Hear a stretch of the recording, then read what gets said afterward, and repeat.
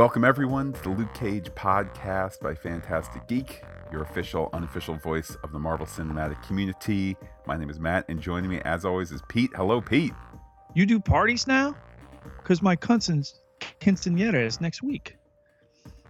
The Luke Cage podcast by Fantastic Geek for episode 205, All Sold Out, is sponsored by the Family First Clinic, now looking for a head doctor. Pete, we continue to chug through these episodes. I cannot believe we're already at episode 5 already. I love the pace that we're on. It's also really weird that over on the Cloak and Dagger podcast, we also did the 5th episode of the season just yesterday, or 2 days ago, depending on when you listen to this, in the past, in the future. But we are rocking, we are rolling. Take us to that recap.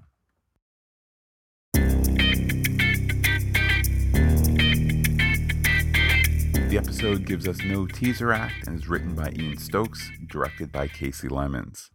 Luke's been depositioned by poor old Cockroach, with Luke's legal representative as Foggy Nelson. Cockroach quotes Charles Darwin, survival of the fit or something. Anyway, he tells everyone about mean old Luke Cage, who interrupted Cockroach, fighting hard and loving hard. He's the victim here, at the hands of Luke Cage, who accidentally breaks the desk. Later, Foggy breaks it down. Time to wear a mask, crime fighter? Other options: pay Cockroach $100,000 large, out of court, or go in front of a jury where Luke is an ex-con who assaulted a man. Time goes on and Foggy has a cash chance, a personal appearance, and it's legit. Elsewhere, Tilda is brought to see Mother Mariah's Family First Clinic, flanked by black female heroes, all helping this foundation for women, all to credit Mama Mabel, the madam. Won't Tilda become the medical director furnished by Mariah's plastics money? Later, assistant Alex name-checks Tembi Wallace, interviewing Mariah, and Mom reiterates that she wants her daughter to be in on the ground floor. That's right about when Nandy and Bailey roll on up, asking about, well, they show her a picture, and it's not completely clear of who. Later, we're told Mark Higgins is missing. Cut to Shock of Shocks, Randland, where Misty's got a new robot arm, in a healthy reuse of Rand Enterprises sets. The arm needs to be synced. Too bad they don't have Fitzsimmons around, but that's another show. She goes to see Luke at Pop's. She credits Danny and Colleen for hooking her up. You know, the Danny and Colleen who don't appear in this episode. Luke reminds everyone that the shop needs to close fairly soon, and they recap Bushmaster's impact on the season. We're also reminded the Cockroach is out of jail because of Scarf's taint. Luke calls around for legit work. Nike needs something cleaner, and the Jets just can't get a powered guy. And a guy wants to do a documentary series where Luke Cage fights a honey badger and a shark. Time for Luke to make some Beyonce appearance money. They go see a guy who does stocks in a super cool office. What's he called? Piranha.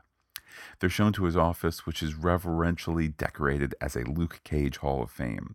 Luke thinks it's creepy. However, Piranha is proud to have his office in Harlem. So why is he called Piranha? Wall Street is full of great whites, so sometimes it's better to stay small and hungry. As for the business at hand, personal appearance, shaking hands, all for $150,000. And all of Luke's problems are behind them, though he's given something to wear. No, it's not spandex, it's the original Luke Cage hoodie, both holes included. GD cosplay. Luke and Foggy go to the party, where Ghostface Killah is laying down some sweet rhymes. Side note, if you didn't hear Ghostface Killah on NPR in 2013, it was great. Anyway, Luke is quickly reduced to a sideshow, posting for selfies and taking a bottle over the head. Later, Piranha is talking up the ladies who don't talk English back and taking them upstairs. Luke, mind the stairs and make sure no one interrupts them, okay? He stands there, takes some selfies, but notices a mysterious man. Elsewhere, Shades is talking to his crew about Bushmaster and his crew. Comanche tries to offer an opinion, but Shades isn't listening. The crew is dismissed when Mariah arrives. She's told about his concerns for her security, as well as his legacy. He wants to own Harlem's Paradise outright, but she says no. Shades is going to walk and keep an eye on Piranha. Remember when Mariah was asked about Mark Higgins being missing? She asked Shades about it, and he's got no idea either. For once, they didn't do it. Later, Shades finds Comanche and notes that Ray Ray is missing too. Time for Che to find Ray. Shades is off to Piranha's party, while Che gets a text from Mama to see Mama tonight. Hint, it's actually Rittenhour. Back at Cockroach's castle, aka Drea's apartment, Misty arrives. Cockroach makes fun of Black Lives Matter, Blue Lives Matter, and women's rights all in one fell swoop. At the police precinct, Misty is going over evidence of Cockroach's arrest, and she flashes back to Scarf's arrest. She hasn't found the gun, but Scarf is going to have a look solo. He finds the gun and off Cockroach goes. Flashback over, Rittenhour and Misty talk about the planted, not planted gun. He highlights that they need to live with what's happened. He leaves and she takes a call. Later we find out that someone has called her about Drea, who has accidentally fallen into Cockroach's fist again. Not a joke, but a sneering version of the truth, sarcastically presented by Misty. So why won't Drea talk? She thinks the NYPD can't do a thing. At the precinct, Misty is looking for a file and finds it in Nandy's desk, along with a bottle of Jameson. Flashback to Scarf pouring him and her a wee nip. She's concerned about Haverland stealing from little old ladies. His suggestion, steal some evidence and plant it on him. It ain't a setup if he's already guilty, right? Just joking though, partner. Misty goes into the evidence locker and takes some bullets from Hammer Tech.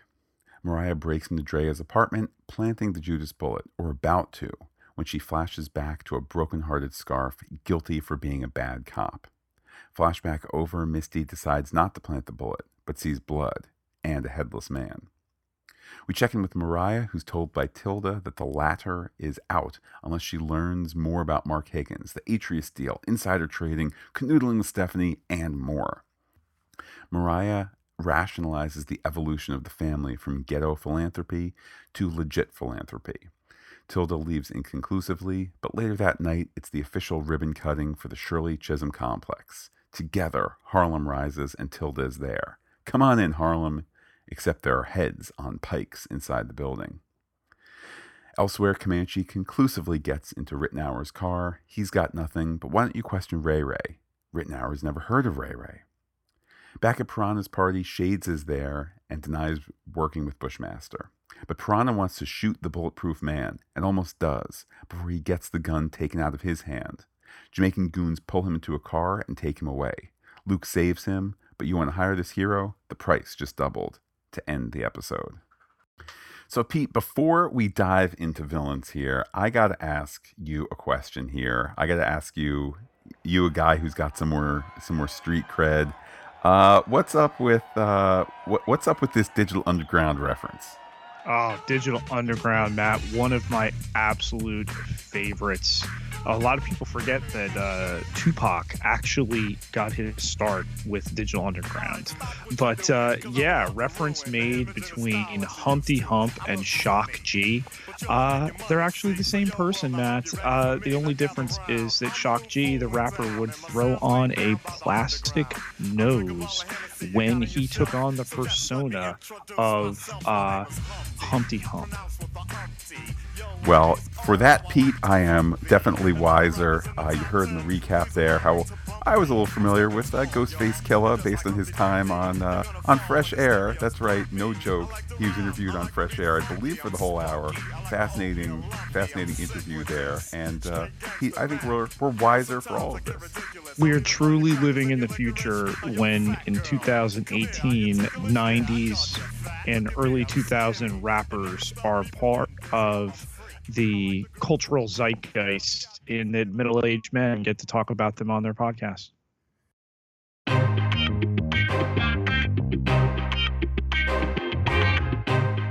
Pete, now we're going to talk some bad... Shut your mouth. We're just talking about bad guys. Petey, let's start with Cockroach, who I dare say ends the episode worse for wear than he does in the beginning. But good riddance to bad rubbish. Listen, anybody who's going to sue Luke Cage should rightly be decapitated. The scene in the beginning, I kind of a big episode for Cockroach. Suing Luke there, thinks that the meeting in the office is in a courtroom. I love that Foggy has to walk him back there, talking how Luke Cage went into Nat Geo mode. Okay. The flashback with Scarf, obviously, when Misty and Scarf responded to one of what is presumed to have been many domestic abuse calls made, and he gets all fresh with Misty, and then getting his comeuppance here. So not R.I.P. Cockroach. Pete, I'm a little embarrassed to admit I did not know the name of the cockroach actor until looking it up just now. And Pete, actor Dorian Missick does a great job. What? You'll never guess who he's married to. What? That's right. That's crazy. All those great cockroach Misty Night scenes are played for extra effect because they are in real life a married couple since 2012. My mind is officially blown. Well, that bit of trivia aside, I mean, he does a great job playing the role of Cockroach. I love. Let me put it this way, Pete. Sometimes it can be difficult for a good actor to act poorly. And what we Mhm. get out of Cockroach at the top of this episode, not out of the actor, but what we get out of Cockroach is bad acting. Because Cockroach is all like, oh, I'm so hurt, except I'm not hurt, you know. And so kudos to Dorian Missick. I don't know, really great presence on screen, even though it's obviously a negative greatness. You know, here the character, you know, beating his girlfriend, beating the kid, Yeah. you know, opportunistically trying to get $100,000 out of the situation by way of suing Luke Cage. So, R.I.P. Cockroach. So it seems. No R.I.P. Cockroach, Matt. Don't rest in peace. How about Donovan? Obviously, a means to an end here, suing Luke Cage. But again, this guy just shows up, lawyer to the dirtballs that he is. You know, Pete, I'm going to say, especially when it comes to the world of legal stuff, you know, don't hate the play, I hate the game. He's just there. He's representing his client. I mean, yes, he comes off as the slick attorney, the unlikable attorney. Yes, there's perhaps some shades of Johnny Cochran. Not that I'm saying Johnny Cochran was unlikable, but I think there's some of that in you know, just the fast talking, you know, kind of slick lawyer there. I have a little sympathy for him. He's a lawyer doing his job, and he's apparently quite good at it. I see a lot of Jackie Charles of Seinfeld, which was a parody, obviously, of Johnny Cochran in Donovan Esquire. I mean, he does his job on screen as a character, and he fulfills a need here. And really, these are cockroaches scenes, and he just helps to push them forward. Well, next we have to talk about Mariah, who she has this big speech toward, you know, maybe not towards the end of the episode, 3/4 of the way through, really trying to hammer home to Tilda that you can. There's this great metaphor of, you know, you get your hands dirty planting the seeds, but now I'm going to step away. I'm going to clean my hands. Be with me to help with the harvest. You really, really get the sense hammered home in this episode, and it's been a sense it's been around all season, that she's trying to leave the old life behind. She really, really is trying to make a positive change in Harlem. There's just one problem, Pete, or should I say 3 problems, and they're on sticks. Well, long term does not pay off. Short term, I was shocked. It actually does. Tilda shows up for the Family First Clinic opening. So her message about doing these terrible things and the businesses in which their family's wealth was rooted. Okay, necessary ills, dice, and that other thing, Matt, that I can't say on a non-explicit iTunes podcast. From meager beginnings, almost made it out, at least the family almost made it out of that world of crime, all, you know, set for that big Family First, you know, groundbreaking there. I did wonder why they were doing it at nighttime, like just photo optics. Wouldn't it be better to, you know, to do it during the day, but you know, Pete, maybe the discussion went down like this. Guys, normally this would be during the day. Yeah, but nobody wants to really go full on TV MA, what with dismembered heads on sticks. So if we do it at night, hide some of the blood in the shadows, I don't know, but them's the breaks, I suppose. Let's talk shades, Matt. Love that we have a situation in this episode where he and Luke can meet up with one another in a non-adversarial situation, actually kind of help one another out. I think we, the audience, have a lot of sympathy for Shades from these two seasons. I certainly don't want to suggest, we have sympathy because he's number 2 and there's a lady who's number 1. Like, that's not my concern for Shades. But I think that we like the character. I mean, Pete, maybe it's the Sons of Anarchy connection. Maybe it's the connection to the episode of Alcatraz that he was in. Maybe it's just Theo Rossi's magnetism. Pete, he wears shades at night. He must be cool. But I feel like if there is some sort of path out for him, the expectation being there's going to have to be a story pound of flesh paid, whether it's, whoever it is who's killed off by the end or written out. We've already had a couple of characters written out thus far. Maybe there's a path out for Shades where everything ends up okay. He's trying to move in and get his piece of Harlem's Paradise. He's blocked by Mariah. There's all this drama with the Jamaicans. And yeah, though he's with Mariah, he's not really with Mariah. He can't do his own thing. So he's kind of a country unto his own right now, even at the end of the episode with Piranha and Luke. There's a bond over race between the two of them, even though there's an adversarial nature. And Shades, as a Hispanic man, he runs off. He doesn't even have a connection there. So yeah, there is that little bit of sympathy I think we feel for him, and that's a fully fleshed out 3-dimensional character. So again, cheers to Cheo Hodari Coker for creating these really deep characters. Well, you mentioned sympathy. I think somebody who's not on the list but worth adding as an audible. We have through flashbacks the return of Detective Scarf here, and Frank Whaley, so charismatic in the role, and we know he's a bad cop, but the way he's presented here in these flashbacks, he's a good mentor, certainly to Misty. I mean, there's also the off-screen but clearly implied planting of evidence on Cockroach. So I'm not trying to excuse that, but. You also see him kind of broken down at the police precinct, having really paid a price for his sins, but a bad guy nonetheless.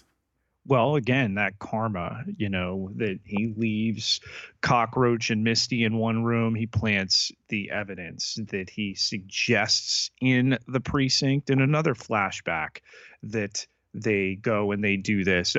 Just kidding. Just kidding. Okay. I mean, for me, the best thing about the guy is he's a Mets fan, and he's a lousy person. Well, I think trying to make his way out of the lousiness is Comanche, who he's another character where I really, really like him. And I'm going to be bummed if the big shootout resolving the season, if he gets gunned down, I'm going to be sad. If he somehow gets shot at, it's one of these things of, what? No bullets hit me? Okay, out the back I go. I will be happy. I root for him, and I don't know why, but he certainly is walking on the razor's edge as he continues to rat to Captain Rittenhour. Dude just wants to know where Ray Ray is. Pete, isn't that life? Where is Ray Ray? You get the response, who is Ray Ray? And that's when you all of a sudden realize there's something going on, Pete, that's bigger than Che, bigger than the Cap. It got Ray Ray, and it's yeah. I think there was a considered viral campaign for Luke Cage season 2 that, remember back before Jessica Jones season 1, we're walking up to New York Comic Con. There were all these spray painted stencils on the street. I know your secrets. all these different sayings from season one that the purple man that Kilgrave had said. I think that they considered, writing who is Ray Ray, where is Ray Ray, why is Ray Ray, all over the streets of New York, and maybe wisely reconsidered. I think one of the storytelling devices that has been lost by the switch to so much streaming and so much, whether it's original streaming or whether it's kind of on demand or whether it's, the second life something has on streaming, is that between the season little nugget that used to get, lost missing pieces. And there was the Battlestar Galactica thing that was, just these little 2-minute episodes. I mean, my goodness, we had it 2 winters ago with Agents of S.H.I.E.L.D., Slingshot. How about after this season, before the next season of Luke Cage or Defenders or whatever, let's get a nice half hour Luke Cage : The Ray Ray Chronicles. I want to call it Ray Ray Day. There you go. Pete, somebody who I think does not act in a way who's necessarily breaking the law, somebody who is a fine, upstanding citizen, but somebody who, by our view from the couch, might be the most villainous person in the episode, is Raymond Jones, aka Piranha. He's somebody who seems to be, I don't know, Pete, I can't put it into words. What is Piranha doing that is so foul to us? Making money is not foul. Once he finally steps over the line in this episode and calls Luke the word that he does, and owns up to asking Luke to sell out. The idea that they're going to shoot at him in a crowded party because, hey, I paid you for this appearance fee and you want to make that money because you're in a pinch and you need to the cockroach. That's when he finally steps over the line. Earlier than that, okay, he's got this wall of some of it fraudulent memorabilia about Luke Cage. He's got the wrong colored jumpsuit that somebody sold him that's not from Seagate. He's got the door from the Crispus Attucks debacle in season one. Dude's just trying to make money and has made a lot of it. He's coming from the street though. And what do the Jamaicans want with him? We'll have to ponder in the big picture segment.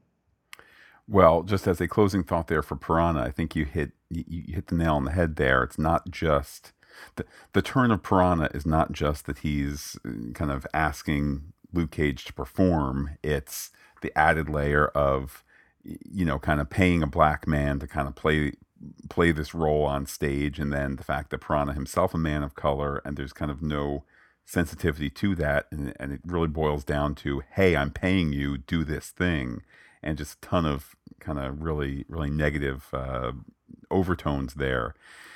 But Pete, I guess fair is fair. Piranha doesn't kill anybody. The Jamaicans do shoot at some people and attempt to steal Piranha. Also, I think we can infer that they may have chopped off some heads and stuck them at the Family First clinic.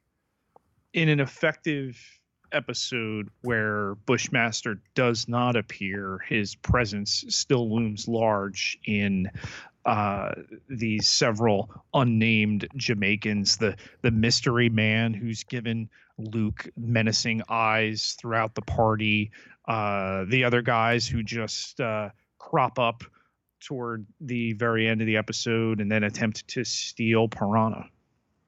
Well, Pete, from the unnamed to the named, we want to just take a moment to thank our pal Jon Stewart. No, not the Daily Show guy, but close enough. Who made us aware of a little technical issue that was going on with the latest episode of the Cloak and Dagger podcast. I won't get into the boring nitty gritty of the technical stuff here, but it's a weirdo thing that sometimes happens, and luckily he caught it. Normally I catched out the gate. I didn't. He did. So we just wanted to say thank you to Jon. It takes a village to run 14 podcast feeds, and nobody does it alone. Not just the two of us. We're so thankful every time somebody reaches out. If there's a technical glitch or anything else like that. And then there's the financial end of this. Everybody through Patreon helping us with bandwidth, with all the other costs that are incurred through doing this enterprise, Matt, that's approaching 5 years now, come this fall officially. So everybody who heads to patreon.com /fantastic will have their choice of all sorts of levels they can contribute at, and everybody who contributes gets access to exclusive podcast content. So thank you again.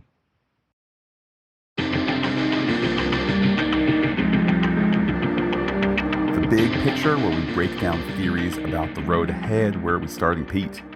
Let's start with an episode in which we get Foggy right at the start, representing Chow and Benowitz, I think. Yes, quick reminder to everybody that at the end of Jessica Jones season 2, Hogarth leaves Hogarth, Chow and Benowitz. She starts her own legal operation, Hogarth and Associates. No evidence from that episode, from that season, that the somewhat lower on the totem pole Foggy Nelson made the jump as well. So I think, lacking any evidence, we will just assume thus far that he is still with Chow and Benowitz. Well, we've got Foggy, we've got Danny Rand off screen, what with the delivery in episode 5 of what I'm calling the Rand hand. All our defenders ready to jump in any moment, right? Yeah, unfortunately, no Danny, no Colleen seen on screen, which I think, I don't know. I'm 99% sure that it's already out there in the news, and certainly people who are watching ahead of us would know this for sure. But I'm 99% sure that Danny Rand shows up in this season. So if it's like a cost thing where they're going to save the future Danny episode, or Danny and Colin, whatever it is, all right, I can get that, because you're probably talking. Are you referring to tweets made by the Iron Fist account that perhaps might spoil such things? Yeah, which is a little, I don't know. Again, this is kind of like this is the modern world of press and hype and whatnot that you need to do, where you put this stuff out there early. But anyhow, to me, knowing that Danny Rand is going to show up in the flesh, it was a little weird to not have him show up here, particularly on the heels of Colleen physically being in the last episode. But whatever. This is truly a this is a pile of riches here, and we're lucky to have all these characters, cross-pollinating and whatnot. Real talk. Is it fair in 2018 to have things spoiled from later points in a season 7 days after 13 episodes are available? I think it depends what the source is. I think if you're having a discussion at Ye Olde Water Cooler, I'd say you probably have 2 weeks, maybe 3 weeks to be like, hey, are you caught up on Luke Cage? Flip side is, I know on Twitter there have been tweets sent our way that's like, oh man, I can't believe in episode 213 Luke Cage, and I'm like, oh, not gonna look at that. I think that's also fair too, because people are looking to have the discussion with us. They don't need to coincide with my personal spoiler views and whatnot. So it is that sticky territory, and also why I think eventually Netflix is going to move, at least partially, to a once a week model for premiere stuff. Perish the thought. Matt, let's talk about the connection between the missing people in this episode whose heads eventually wind up on spikes inside the Family First clinic. I really like how they soft pedal all of this. This kind of notion of, wait, where's Ray Ray? Ray Ray's not here. Are we called in sick? Ray? Who's Ray Ray indeed? I know what he is not. He's no longer in the land of the living now. But same thing with Mr. Mark there from the plastics company. Mark Higgins? Mark Higgins, yeah. I mean, same thing where it's like, oh man, I bet Mariah did it. Mariah doesn't know who did it. Oh man, I bet Shades did it. Shades is, Shades making clear to the audience, for once we did not do it. Like, okay, that's weird. And I mean, The show does a great job of building up this resume where, when it's finally revealed, particularly where that scene is in relation to the Jamaican attack on Piranha, you kind of go, "Oh, it's the Jamaicans, right?" And you have all that information when you need it, but they don't tip their hand particularly early on it. What's with these Jamaicans dealing in severed heads? We had Nigel, we've had these three gentlemen now, including a plastics billionaire. What's up with this? You know what? They don't fool around. That's my takeaway from it. They're there to claim Bushmaster's birthright. They're there to really make things uncomfortable. And the more Mariah is pushing out into the public eye, truly, genuinely, and the more she's exiting the world of crime, well, that makes her vulnerable. So they're going to put crime in her backyard, even if she's trying to move herself out of that.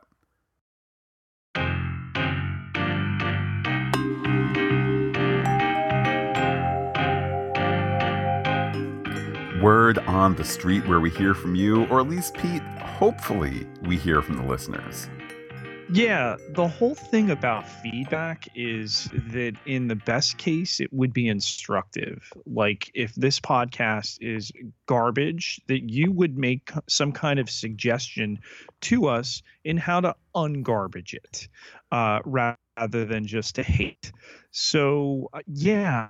Talk about the digital vandal who went on our iTunes feeds and left a spate of review lists, 1-star ratings. So to that coward, I say, why you hating? Why not do the words and such? Particularly, Matt, our Marvel movie podcast by Fantastic Geek that contains our most listened to podcast of recent memory, Avengers Infinity War. Somebody went on and has now knocked our rating all the way to a 3.5 out of the 10 reviews that are there, many of which are 5-star reviews. So I'm going to enlist that Fantastic Geek army that we have out there. Get on either the Luke Cage podcast by Fantastic Geek, the Cloak and Dagger podcast by Fantastic Geek, any of the 14 podcasts by Fantastic Geek, and throw us a bone here to help even out these rather salty 1-star reviews that somebody left. Not even reviews, ratings. Well said there, Pete. And I think a good reminder, it's like that Marvel movie podcast. It's got its own dedicated feed, but it's got all the different movies that we've reviewed for the Pop Culture Podcast or in connection with Agents of S.H.I.E.L.D. or things like that. So it's kind of like the little engine that could in many ways. And, I don't know why somebody would go out and do this. I don't know, but we would certainly appreciate your honest, either starred rating or your written review or both. Certainly appreciated helping out your podcast pals here. To have 6 5-star reviews, 1 4-star review, and then 3 1-star reviews just doesn't seem to add up. Well, Pete, after somebody has done Fantastic Geek a solid, how can they be in touch with you to say, "Hey, Fantastic Geek, I got you"? You can contact me on Twitter at Peter, Pieter J Ketelaar, Ketelaar, 10,029 followers. Can't be wrong. And while I'm personally on Twitter as Looking Back Lost, do be in touch with the podcast any way you like. Leave a comment at fantasticgeek.com. Check us out on Twitter, Instagram, and Gmail, where we are Fantastic Geek as well. But wait, Pete, there's more. Facebook.com/Fantastic Geek with the PH, all one word. That was the way that Jon Stewart reached out to us to let us know some of the techity tech and his inability on his device to grab the podcast. Able to flip that over to Matt. Matt was able to resolve the problem. And now Jon Stewart has his podcast and he went on Patreon. What? So thankful, so appreciative. So yeah, Facebook, just another way to go. Indeed, Pete, and very much appreciate that feedback there from Jon. With that, we will be returning to the world of Luke Cage just a couple days on Tuesday. And if you're getting us on the Luke Cage podcast, you're getting that. Of course, if you're listening to us in the Pop Culture Podcast feed, you either have or will get some Star Trek Discovery discussion, depending on when you listen to this, when we record it, when we drop it. It's all the magic behind the scenes. Magic to make the sanest man go mad or whatever. But I digress, Pete. Also, when you giving me Ant-Man, Matt? You know what? We have Ant-Man coming up this next weekend as well. Going to see that on Thursday. So exciting times across the board, particularly on the Pop Culture Podcast feed. Hey, if nothing else, Pete, when we put Ant-Man on the Marvel Movie Podcast, that could be an opportunity for people to rate it there. It's all just a big pile of goodness, Pete. With that, I will say adios to Cockroach, adios to Mark Higgins, adios to Ray, and adios to all the listeners, and give you, Pete, the final word. You want to hire this hero? The price just doubled.